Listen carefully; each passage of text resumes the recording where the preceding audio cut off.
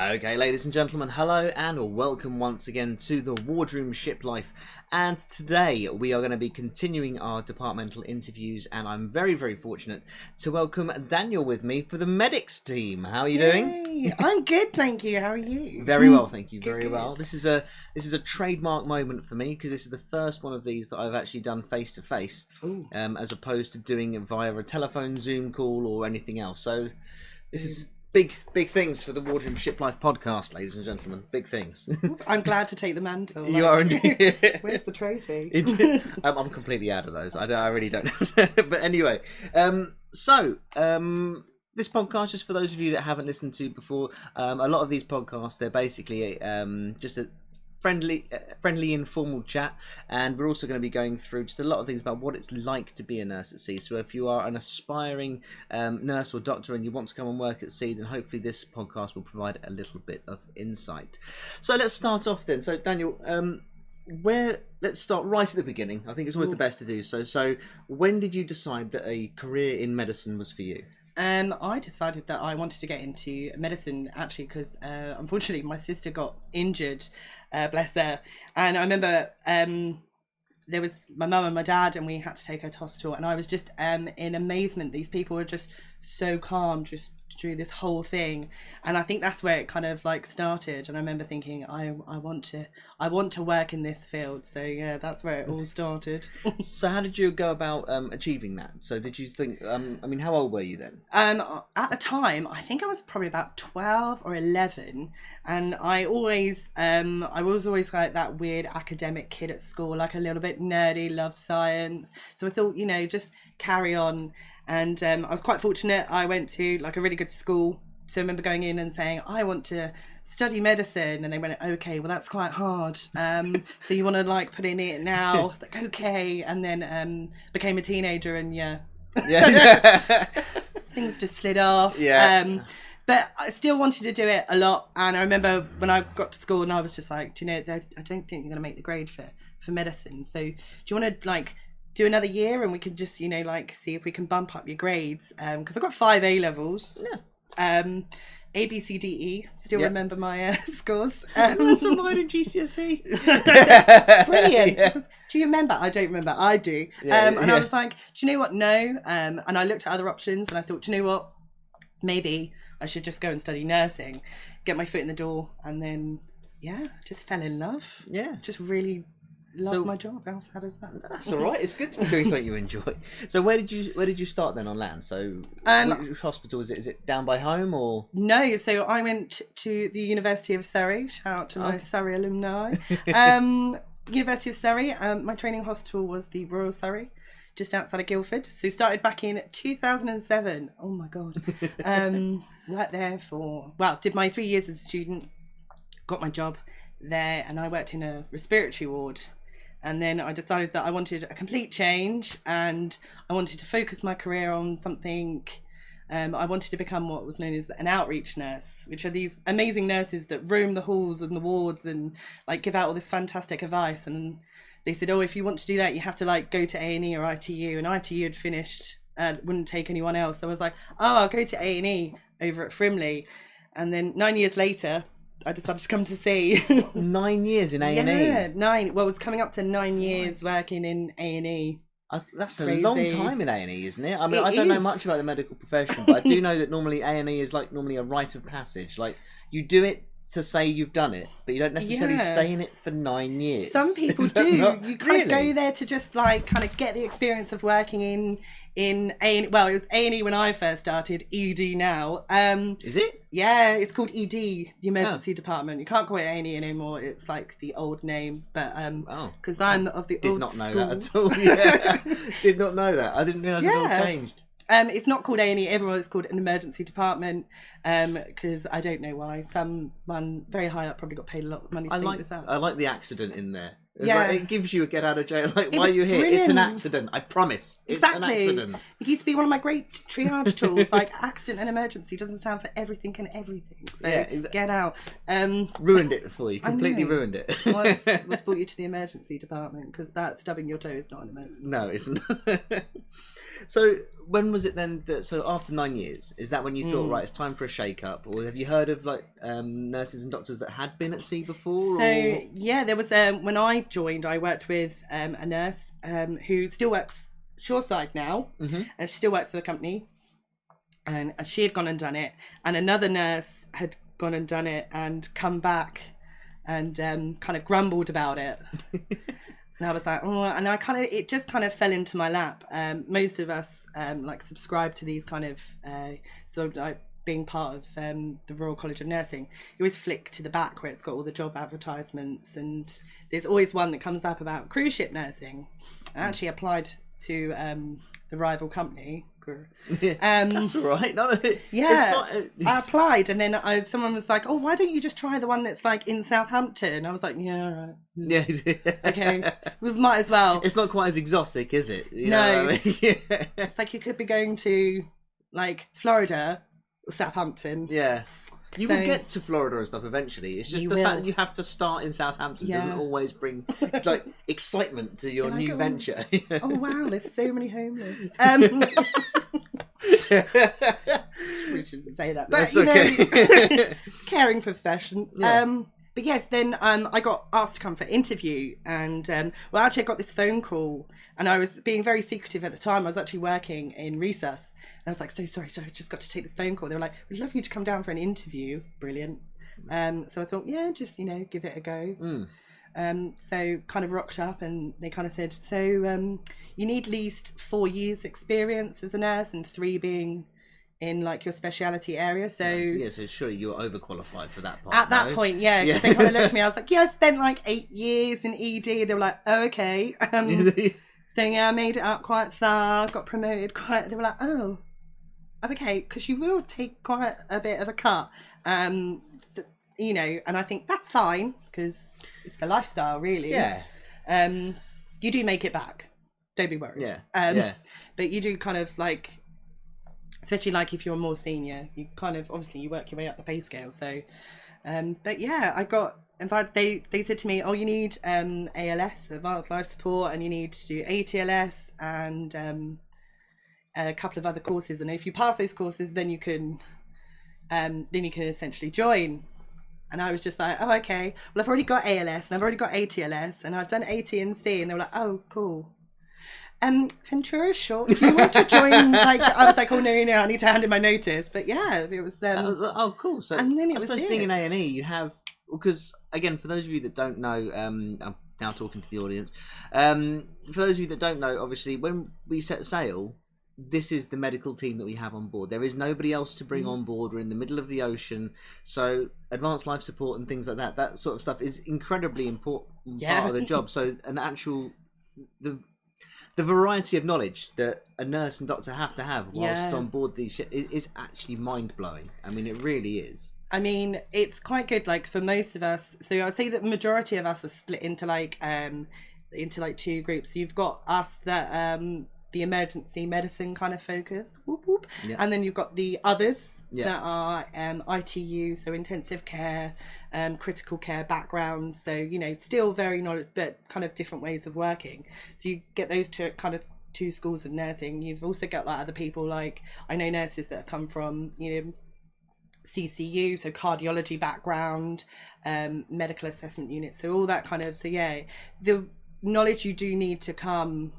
to see, I would say you do need to be very confident in what you know, and it's a weird mixture. I can't explain it. There's no real warm-up period for yourselves when you come away to sea, like no, I mean, for a lot of us, if you go into the food and beverage department, which is where I started, obviously you get a little bit of a warm-up, so you get to tell, like, this is what you do when you're dealing with the guests, these are the abbreviations for when you're taking your order checks and things like this.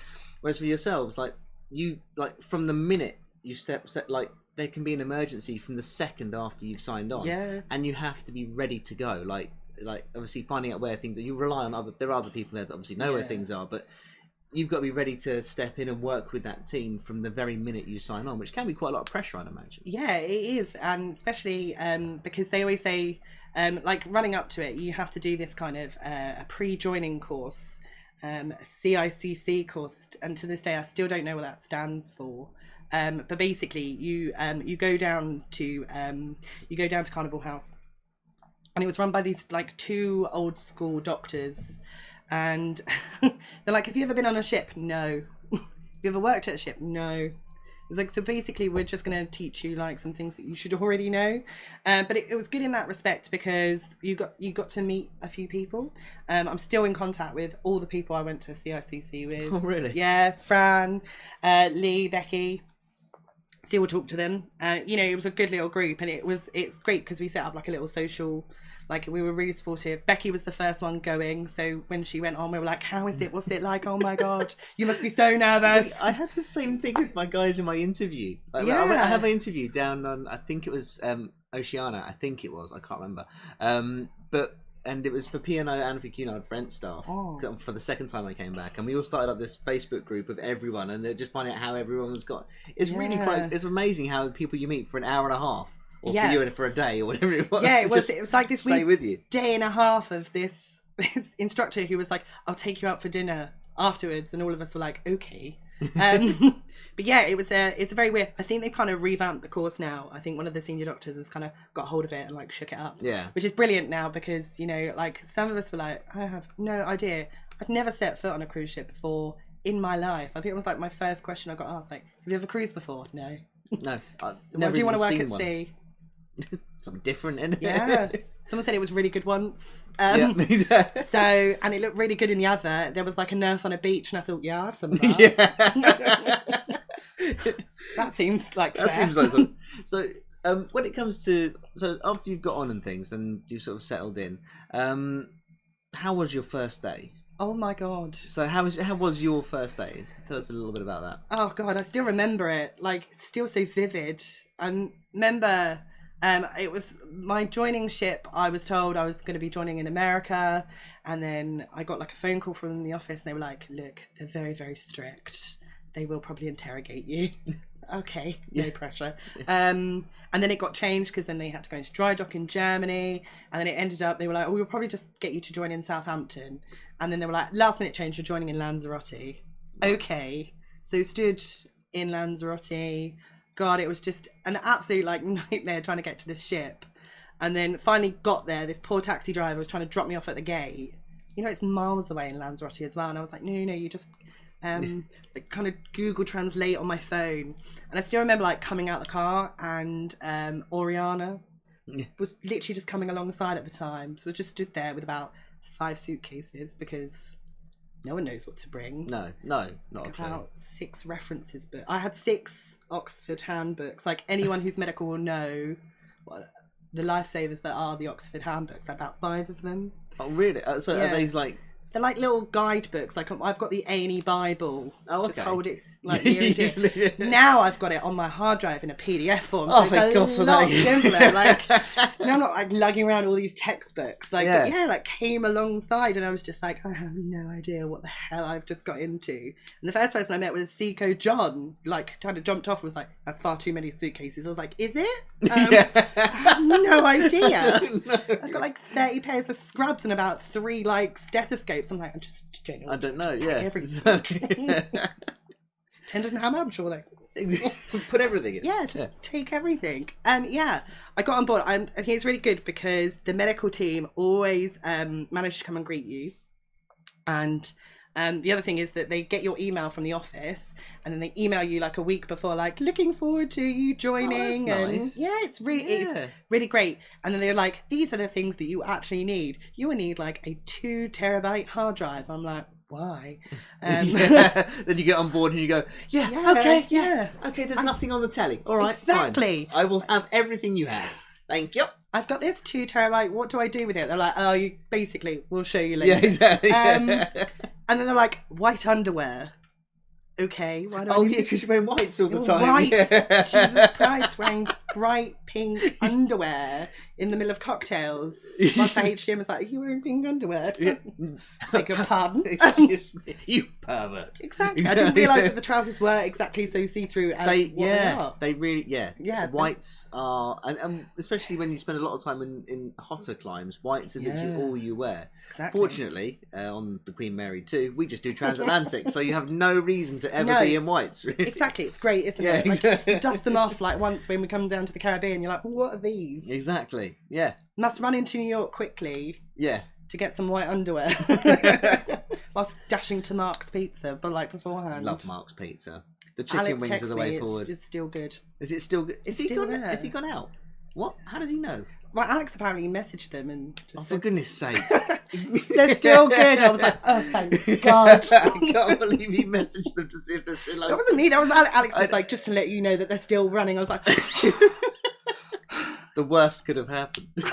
Yeah, Mark's goes down like I don't know. Like... Yeah, so anyone that has ever been to New York knows Mark's Pizza is the way forward. Like if you're on IPM and you just need it, literally, someone goes and collects your chicken wings and pizza. It's the way. Yeah. It's a great day. It is. And the blue cheese sauce is amazing. I get distracted. Anyway, sorry. I really want Mark's Pizza now. So do I. Anyway. But yes, so I remember like coming on board.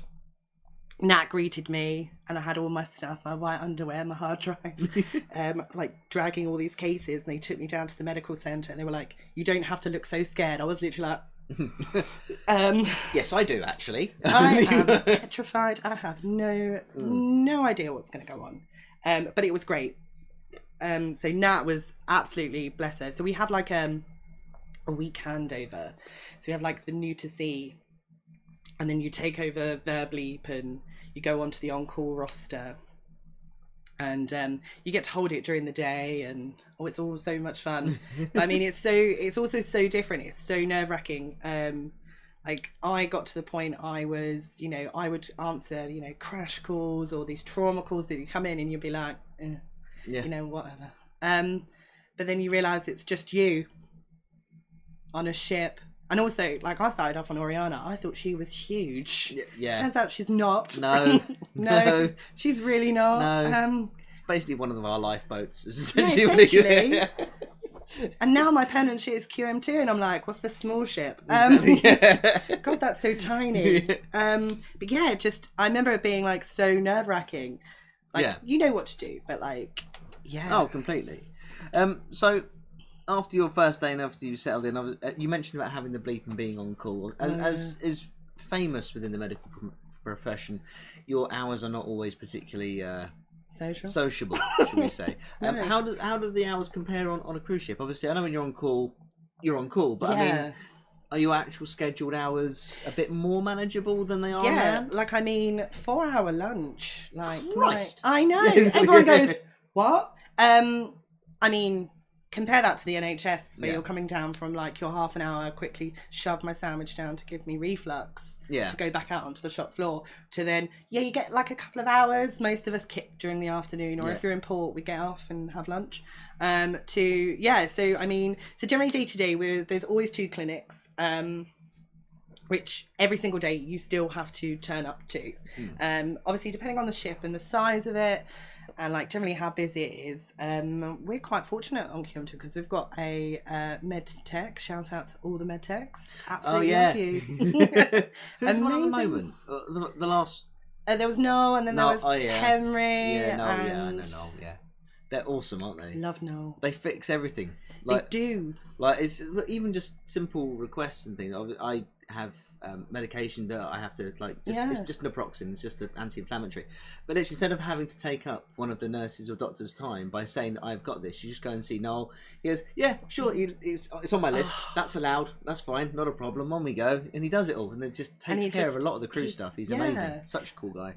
But like, so on other ships we don't have them, sadly. But I mean, so we've got a crew clinic and a passenger clinic, or guest clinic, should I say. So obviously this is the other big thing that it's not really explained to you, is that you will be seeing the crew. So not only will you be socializing with these people, but these people are also your patients. Yeah, that's obviously difficult as well for certain things. Yes. I can imagine.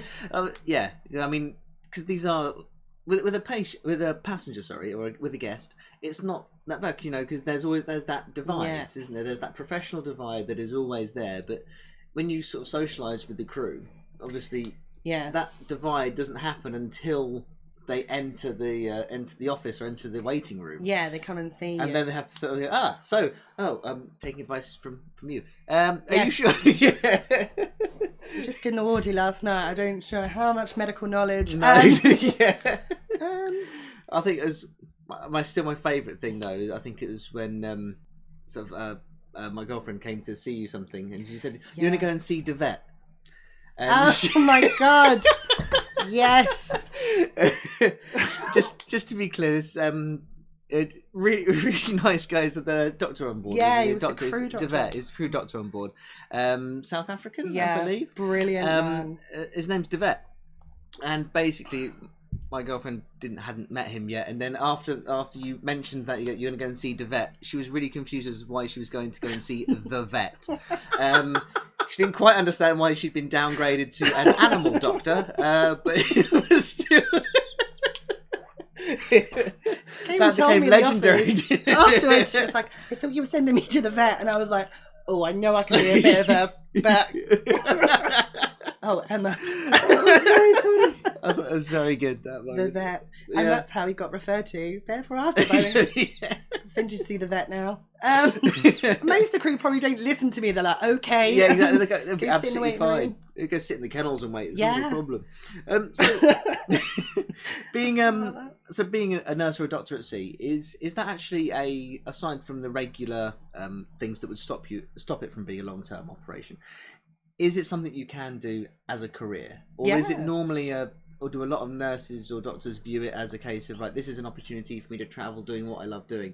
Yeah. Or is it actual career for a lot of people? I mean, so for some people, I'm going to be that cliche person that kind of went, I was going to do it for a contract. Yeah, exactly. I was that person. I was like, I'll do it for one and see how I get on. And then 3 years later, here I am. I mean, but some people do, like the lovely Jo Breslin, Bev. I know so many nurses out there that, they have made cruise ship nursing their kind of career.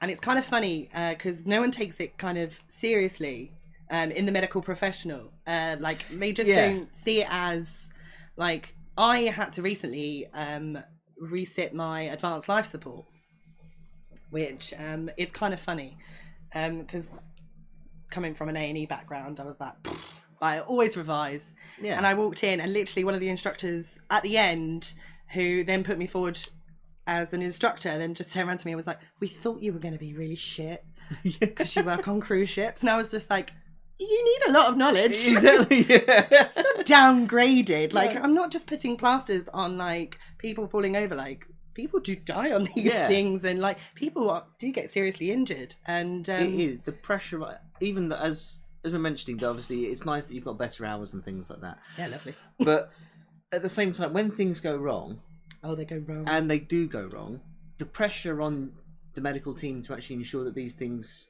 are resolved as quickly as possible in the most professional way possible. Because at the end of the day, it is just as the stakes are just as high as if you were working in an ED. I don't like saying it that way. Say it. A&E. A&E department. Whoever came up with that idea is a knob. I don't like it. A&E. I mean, anyway, but the beauty of working in A&E is that literally they're not your patient for that long. Like 4 hour, well, the 12-hour target's now from the 4 hour to the 12-hour target, but they're not your patient for that long. No. And if something goes wrong, you've got so many resources to pull from. Like, if they're getting sicker, they can go to ITU, or if they need to go to theatre, they can go to theatre. But on a ship, especially like the Mary on the one, like where we're doing transatlantics, and you can't always get a helicopter. As much as Jerry, I'm sure. I swear he had. I think he just liked seeing the helicopter land for one. I spent over December last year, I think it was. I swear he just liked seeing the helicopter because I've never seen so many helicopters over the ship in all my life. Obviously we joke about it, but obviously it was amazing. The amount of people that we actually sort of took care of. I say we because I have to look after the people that aren't being taken care of directly by the medical team. Exactly. I look after the people that are somewhere else, the family that are apart. So yeah, it was a tough Christmas voyage, but I mean, at the same time, I mean, everyone was looked after incredibly well, incredibly professionally, and we managed to keep. I think most people actually survived. I mean, we had one. I think we had one or two pass away, sort of thing. Which the amount of things we had. So I know a lot of people that haven't seen this. What sort of facilities do we have on board to take care? Like, let's go through the facilities. Let's start off with the one most people are interested with. Let's talk about the morgue. Yeah, exactly. The morgue. I knew this one was coming up. I know. Do you have a morgue on board? They like to No, know. we just push over the ice cream and just slot them in. Exactly, which has happened, but that's not a legit. I have not twice I've been on a ship. No, we do have a morgue. Yep. It's perfectly functioning. Yep. So yeah, it's what sort of capacity? 6. Oh, okay. 6 on Mary. Yeah, that's actually Probably quite decent. a lot. Yeah, that's actually. I must say, on my last one and the one before, I never had to put anyone into it. I did have to. There was a dog that had to go into it. Rest in peace. But we are also vets on the Mary as well. Oh. If they get sick, they come down to us. Yeah. Like, I don't know what a chihuahua's heartbeat should be. Oh, it's very fast. didn't someone have to do stitches on one of my dog got bitten? Yes, that was not me, and I can't remember the doctor who did it, but it wasn't Jerry. It wasn't the vet. It wasn't the vet. Yes. I do remember that. I remember it happening, but I can't remember who did the stitches. But anyway, yeah. Yes, it's one of those things that was like, oh yeah, if a dog gets sick, you might have to pop a cannula in. Like, oh, excellent, great. Maybe I should spend time with my vet. So, what other facilities do we have on board? I mean, obviously, as you mentioned, like A&E, you've got a whole of the hospital, a whole professional setup sort of thing. Not that the cruise ship is not professional, no. But I mean, what is it? What do you have available to you? We have a fully functioning, and on Mary, a great intensive care.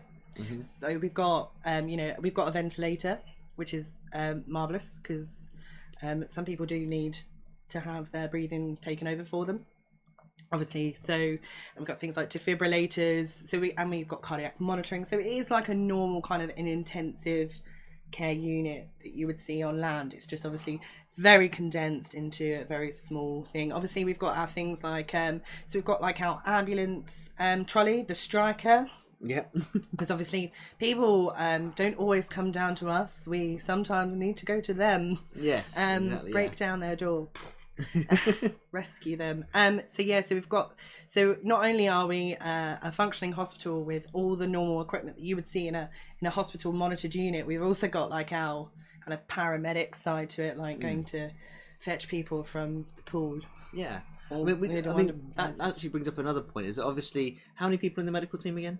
So on the Mary, we have got 2 doctors. So we've got the senior doctor, the crew doctor, and then you've got the senior nurse, me, and then you'll have 4 other nurses. Right. But that's the larger team. But yeah, that's just also to mention to everyone, is that's not the only people that you have in the event of an emergency. If we have to go to someone's stateroom sort of thing, depending on who's around, you'll have the chief person will go up normally. My God, yes. But also the wonderful guys as part of your stretcher party.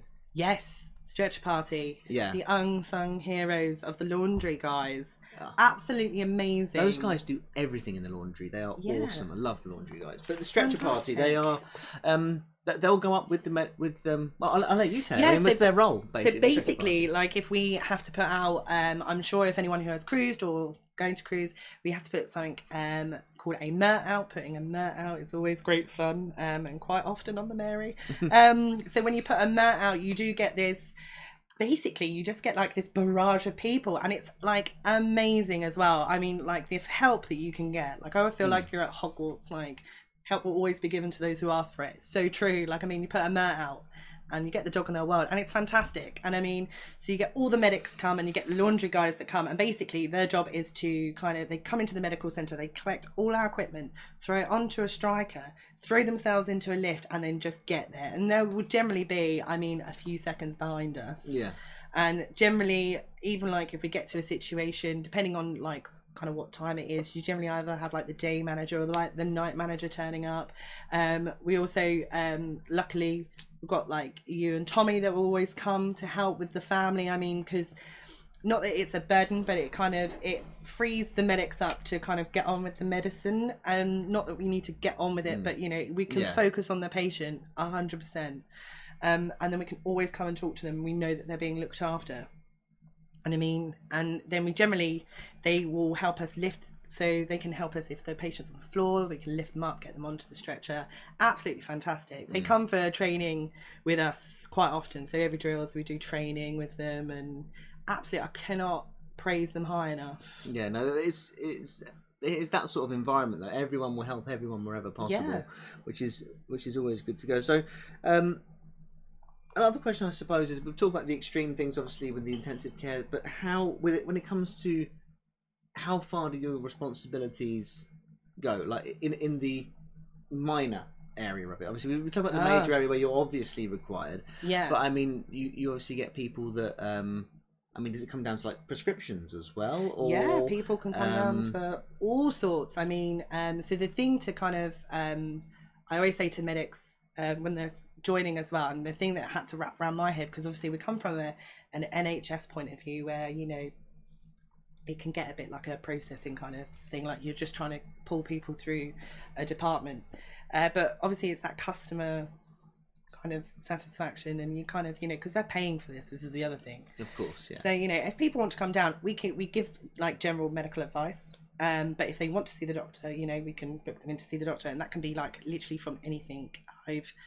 I've booked someone in because they were slightly worried because they had a bit of a twitch once, like a trapped nerve or something, literally just like a twitch in their eye one time a couple of years ago, and they thought, you know what, now's the chance to come down, and and they'll sit and they'll wait. And but the older clientele, I mean, we do have an older clientele, they are very wary of anything that goes on with their body that could lead to stuff, because obviously when you get to that age, you listen all these warnings and things that you see about sort of strokes and things like that. When you're younger, you go, oh, okay, I understand the signs, but I don't have to. But for anything like that, it creates a certain paranoia, and they do come down like a lot. Like the queue on some days for clinic can be absolutely ridiculous. Do. I mean, I've like generally the setups when they come down into the medical centre, like you just kind of pop your head out the office's kind of mess, and you can see them all waiting there before you open the door. Yeah, all kind of conga line in. I mean, it is very much like working in. I akin it to like a GP practice, because when you come from such an acute area, you're like, especially like seeing the crew, you're like, why are you here? But you do forget that we are their dentist, their GP, their everything. But that's, I think, what people don't necessarily realise. Especially as you said, there's this stigma of if you are a doctor or a nurse on a cruise ship sort of thing, that you're just there because you've failed in other areas. Yes. And I don't mean, if anyone's, I'm not saying that to put it. It is just a stigma that I got from Scrubs. Yes. Okay. It's even Scrubs take the mick out of it at one point. I know. And you're like, no, it's really thick. Come on, guys.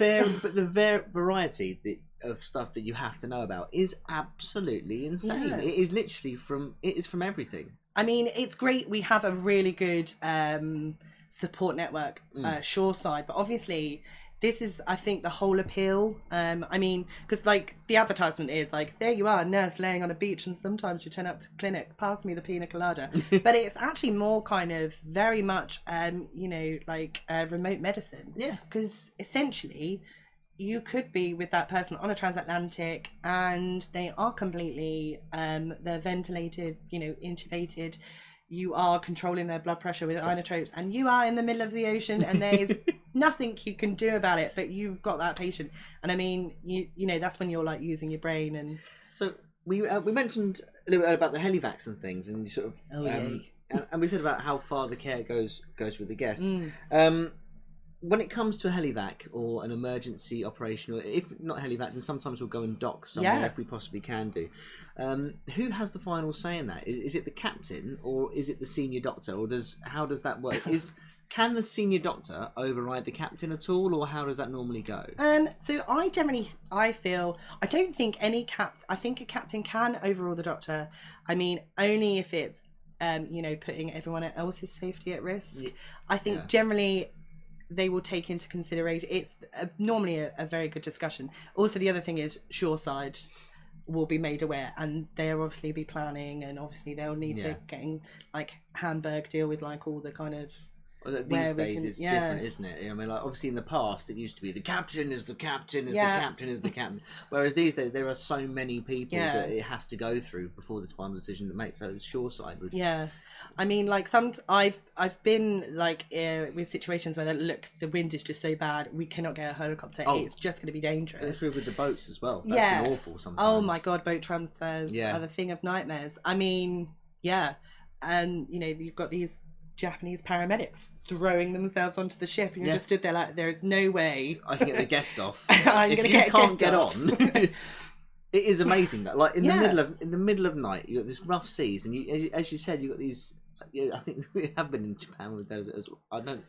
Where were we? I forgot. QE. Yeah, I know. Oh, and literally just jumping onto the ship to try and get on board. So you get them on board, but there's no physical way you can get the guest from this big boat into this small. It's just not safe. I don't understand why we try sometimes. I really don't. I don't understand why. Generally, it's like landside. They're like, no, we'll be fine. We'll put a slide up. You're like, no. But like, on the other hand, like everyone, I think you all like everyone just kind of pulls together. And if it's safer for them to stay on board, then you know we'll keep them on board. I mean, generally, on other cruise ships, you have quite a lot of ports, so you know. Yeah, exactly. Yeah, I mean, we are. Constantly, we're away for 7 days. And when I say away, we are away. Do you know what I mean? There is actually a period of around 24 hours where we cannot get a heli back. 48, I think it's like 48 hours, like literally until the 3 days, unless we have to like really speed up. But I mean, depending on if we're taking the summer route or winter route, if we're northern route or south route. There is a time when we are in the middle, and it doesn't matter how much we would like to have a helicopter sent out. It physically can't be done. It's not gonna. Their you know their fuel's not gonna last long enough, and then they're not gonna be able to get back. So there you are with your patient. Exactly. Is there any? Obviously, when would a nurse go ashore with a guest? This does happen, by the way. I'm not just guessing. This does happen that every now and again a nurse will go with a guest ashore. It depends. When does that decision get made? It depends you know, on, I'm guessing, that kind of the patient's need. I mean, I have you will see some interesting sites of what some countries consider to be a paramedic, or kind of how to transfer a patient. I think it was like one in Croatia. We turned up and essentially it was a van with a mural of Jesus on the side, and I was like, oh, okay, so right, we're going in. You know. Oh, so you make a call if you get there and you feel that the facilities are inadequate. Yeah, I mean, me and a doctor have gone like, no, we can't leave them, because they're like, oh, we'll take your equipment and we'll drop it off, and you're like, okay. No. So I have taken people into hospital, and I am aware that I've never had to do it, fortunately enough. I mean, there's always been someone who's care trained to go in with kind of like next to kins. But generally it's that kind of clinical decision of like there and then. I think generally, like most places, like New York, you know, you're never going to have to worry. No, of course not. Southampton, fine. Yeah. Canada, obviously, always good as well. Canada is amazing, actually. Canada is so much better than the States. I'm so happy to say this. Like, when their paramedics get on board, they're not like... I love some of them, because they're obviously like firefighters in the States, aren't they? The EMTs. And they're like... Yeah. Firefighters. You're like, oh, okay, marvellous. In Canada, they're just like, yeah, okay, cool. Thanks for the handover. I'm like, they're so polite. So lovely. So much better than going into New York. Or Boston. Yeah. I mean, but yeah, it's there's so many variables that there's no kind of one clear policy. I mean, the other thing is that, you know, they say about intervening shoreside. You're supposed to stay on the ship. I mean, but I've had it where someone's literally fallen at the bottom of the gangway, and they're saying, you can't go down there. Like, well, you have to. Like, I mean, as a nurse, you can't just sit there like, it's not in my little zone, so I'm not going to go. It's all in good consciousness. You got to like, I actually don't care. I've got to go look after this person. It's what I do. I have been in Southampton, like many a Southampton terminal, like looking after someone sick, waiting for the ambulance to come. I mean, it's due diligence as well. I mean, at that point, it's got to be done. I mean, I couldn't sleep with myself. There was like, someone has arrested in like like 5 meters away. I can't be like, oh no, I can't leave. No, I don't think any medic would. No. We mentioned we have a crew doc as well. So as we mentioned, we've got the senior doc as well, which we do take. We obviously take very good care of both guests and crew. But crew side of things, obviously, creating awareness for when we are in certain different parts of the world as well. I mean, is that again just something that you do off your own back, or is that something that's expected? No, so we get like subjects sent through to us from shoreside. It seems to be whatever seems to be in vogue, but like other things, like obviously when we go to the Caribbean, we do put up more awareness about wearing your suntan lotion. Please. Yes, there is actually a thing in your contract if you work at sea, that if you miss a day of work from sunburn, you can be fired for that, because it is something that's completely avoidable. It is when you work at sea, obviously, if you have a day off, if you are signed off sick, somebody else has to cover your work, and sunburn is seen as negligence. If you get, so it's not. It might seem like a little bit of a joke to certainly, but if you work at sea, especially if you're a waiter, and the person that you work with is sunburnt and they can't do their job, and you've now got to do twice the job, then I mean, you get disciplinary for it. Can do, yeah. I mean, coming back a little bit red, we're not going to smack you with a disciplinary. No, of course not. No, you don't stand there on the gangway slapping people's backs as they come on board. You put up with that? Come on board. You don't get a D1, you don't get a D1. Exactly, yeah. I mean, you, however, lobster boy. You, the one who looks like a Belisha beacon, come. Like, from someone who has fallen asleep on QE's crew deck and walked back in with a red face being like, oh dear, this is bad. I've cut it close before, definitely. I mean... I'm a ginger carrier, you can tell by the beard, but I mean, it's a genuine concern. But you have to make sure you can do your job. Yeah. But like, there's all sorts of topics we have to cover. Like, so obviously people come on and they've got pre-existing conditions. We do like crew wellness, and we ask them to come along, staying like fit and healthy, and all to like the saucy ones, like the STI ones. Yeah. Everyone seems to love those ones. Some of the pictures that get put up on that board are far too graphic and do not need to be there. Especially when you're on your way to lunch. I'm sorry. That little corridor just wonderful. That's what gonorrhea looks like. Marvellous. I'll have the soup. Yes. Green pea soup. Well. Horrific plan. But no, obviously you have to make... But then you also have medical parties as well to try and... which is always good fun. We always try and take it in departments to run parties and things, and the med party's normally always pretty good fun. Actually, the decorations for the med party is normally amazing. Disgusting. It's normally awesome. Disgusting. But no, it's normally awesome. It's a great. They're normally good parties. I mean, I have yet to go to one of Jerry's famous STI parties, and I'm waiting. Not that we give each other STIs. That sounds very judgy. I just realised that's not what the party is for. But it's awareness, and I mean the amount of condoms that we give out. I throw them like confetti. I do feel like Oprah Winfrey then. Yeah. You get a condom. You get a condom. Just give them away in packs. But it's awesome though. Normally, like it is. It's done in a fun way, but it's once every 4 to 6 months. It's like twice a year sort of thing. You normally get though, and it's normally a really good. The medics parties are normally a lot of fun.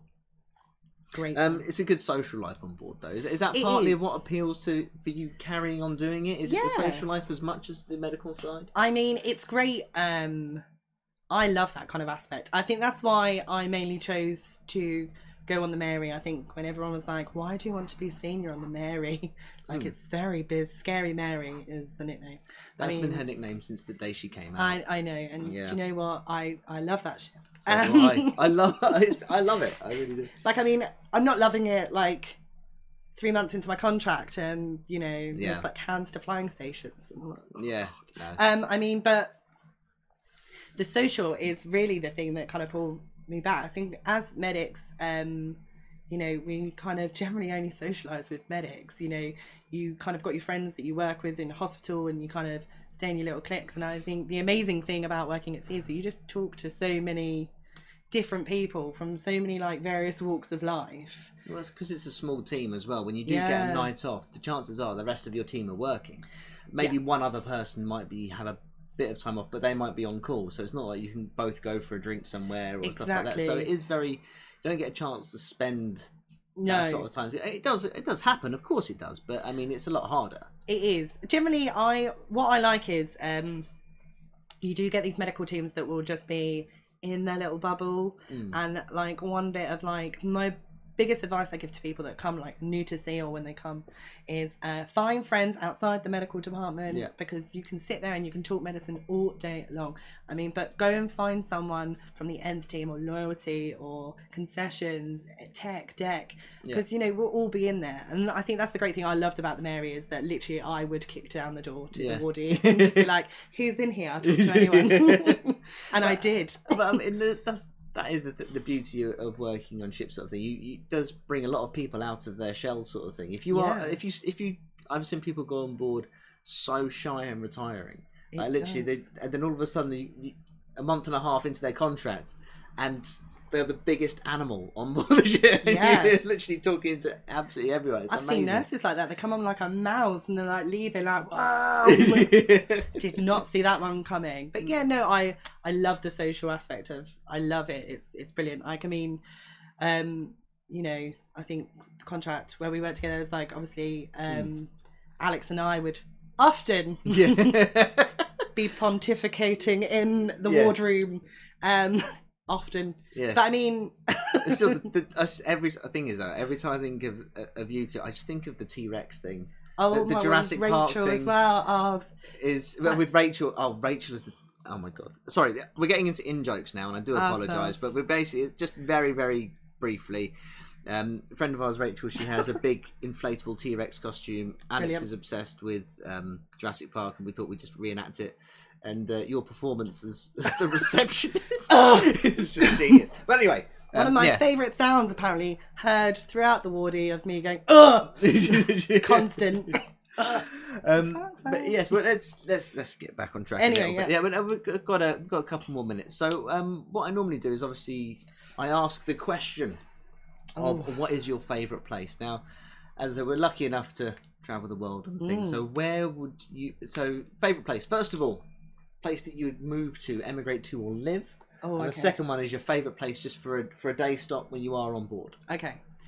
So I'm going to say something really weird and wonderful where I would emigrate to, and that would be Tokyo. I love Japan. Really? Yeah, I've been there so many times and got to go there with the ship, and it was, any day of the week I would go. Language may be a little bit of a barrier. I can say good morning, but... yeah, absolutely love it. Japan was a bit of a tough one for me. I mean, I really enjoyed Japan. I do. I love everywhere I go. There's reasons for me to enjoy everywhere that I've been. But Tokyo, I really, really did enjoy it. But it's just I couldn't find anywhere to eat. I was feeling particularly unadventurous this one day. Yeah. So I was looking at all the plastic models of the food and everything that you have everywhere, and for some reason, I don't know why, I thought I'd have a lasagna. I don't know why it was. I don't know what was possessing me. I thought, all the wonderful food that Japan has to offer, and I've gone for Italian food in Japan as an English person. There's so many things wrong with my decision. But what made it even worse is that when I got to the bottom, there was a bed of rice underneath the bottom of the lasagna. I was like, what is it doing? But obviously that's just their interpretation of that dish. Yeah. So, but McDonald's. It's amazing. Fantastic. Yeah. They do rice instead of bread. I know. Have you tried? Did you like that? Amazing. I mean, everyone moans about. So when you come on a ship to Japan, it's very different. Like I've gone out there a couple of times just by myself, not on the ship, and I mean, it's just so much easier to just wander off. But on a ship, it can be like a little bit difficult. Yeah. But I found myself telling this to like someone in a bar once. They were like, "So I still don't understand the point. So you're in Japan, but you were moaning about trying to get off the ship." I was like, "Yeah, it's very. You can't. No. You cannot talk to, and rightly so. Literally. And rightly, you shouldn't be allowed to complain about it. But people on land really bring you back to earth when you're all on up on boat deck and you're complaining that you've got a drill in Barbados and you're about to go to the boatyard and you're complaining, I've been here for an extra 10 minutes, and then you try and then you're on the phone to someone at home. They kept me on board for an extra 10 minutes. Where are you now, dickhead? Oh, I'm having a pina colada on a beach. What are you complaining about? I'm under the harbour doing my most loving pose between. Everyone's got them. Check out my Insta. Everybody who has ever been to Barbados is underneath that That pier. Yeah, I nearly swore there. Underneath that pier, literally standing there as if they are part of the dancers, which is the standard pose. But exactly. But yeah, like you talked. I remember I was like talking to my mum, and my mum's like, "So what's the issue? Because you're in the Caribbean." I was like, "You just don't understand." It just went on for ages, and you're sat there watching it. You watch, and like I'd never forget it because I was going with another nurse, Rihanna, and she was like, "Come on!" I was like, "I'm not the one keeping us up. Come on, let's go and hurry up!" Like quickly change and then running off the ship. So, what is your favourite place to visit just for the day? So obviously Tokyo, great place you go and live. But I mean, if there was we're on a ship, we're there for like 24 hours. I mean, it's like less. Between two. I mean, it's either, and both in Portugal, ironically enough. I'm going to have to stick with Lisbon. I absolutely love going to Lisbon. And it's one of those ports I feel like people just kind of go, oh, it's Lisbon. But it's a gorgeous port. Chris Foy chose Lisbon as well. I think he said Lisbon. I should really remember who said what, but I'm pretty sure it's he just said lovely. Lisbon. The food is amazing. I'm not just talking about Bon Jardin's chicken and chips. But I mean, it's just a lovely port. You will get offered so many drugs, but but it's the same in Barcelona. Exactly. And I would much rather go to Lisbon. I mean, the food, and it's always lovely, and it's just, I feel like it's just a nice port. It was also like my first port that I got off in, so I think it's one of those like things, and I just really love it. The people are beautiful, and as I mentioned from before, it's the sail away that I love from Lisbon. It's just the sail away, like. It was, especially when we were on the world cruise. This was like this was the official semi-world start, cruise. the semi-world cruise. But after obviously the hell that was trying to cross the Atlantic and finally getting everyone on board, it genuinely felt like the cruise started from Lisbon this year, and it was so like it was sunset. It was absolutely wonderful. That sail away is gorgeous. I'm so glad I missed out on all that fun. I mean, my predecessor was on, and I was on another ship. Indeed. Covering, and I was so glad. But no, excellent. Well, thank you very much for joining me. No, thank you for having me. Not at all. It's been an absolute pleasure. I hope you've enjoyed coming down, and as I said, this first time I've been able to do one face to face, so hopefully the sound quality should be a little bit better than it has been. So I'm quite excited about that. It's been a very strange couple of months. I'm now excited by sound quality. It's an awful situation. I mean, we just need to get back sailing. I know, I really do. I need to get a job again. Anyway, thank you very much, Daniel. Thank you very much for joining me. Sure. And everyone, thank you very much for listening. Hopefully you are enjoying them. If you want to see a few more of these, then come and head over to Spotify. And very recently, and only added yesterday, the podcasts are available also on Apple, as well as the other bits and pieces. So head over to my website, mikewebbermedia.com, if you want to find out more. But anyway, from myself, Mike, thank you very much. Take care. And of course, from Daniel, thank you very much. Bye. Bye-bye. See you later.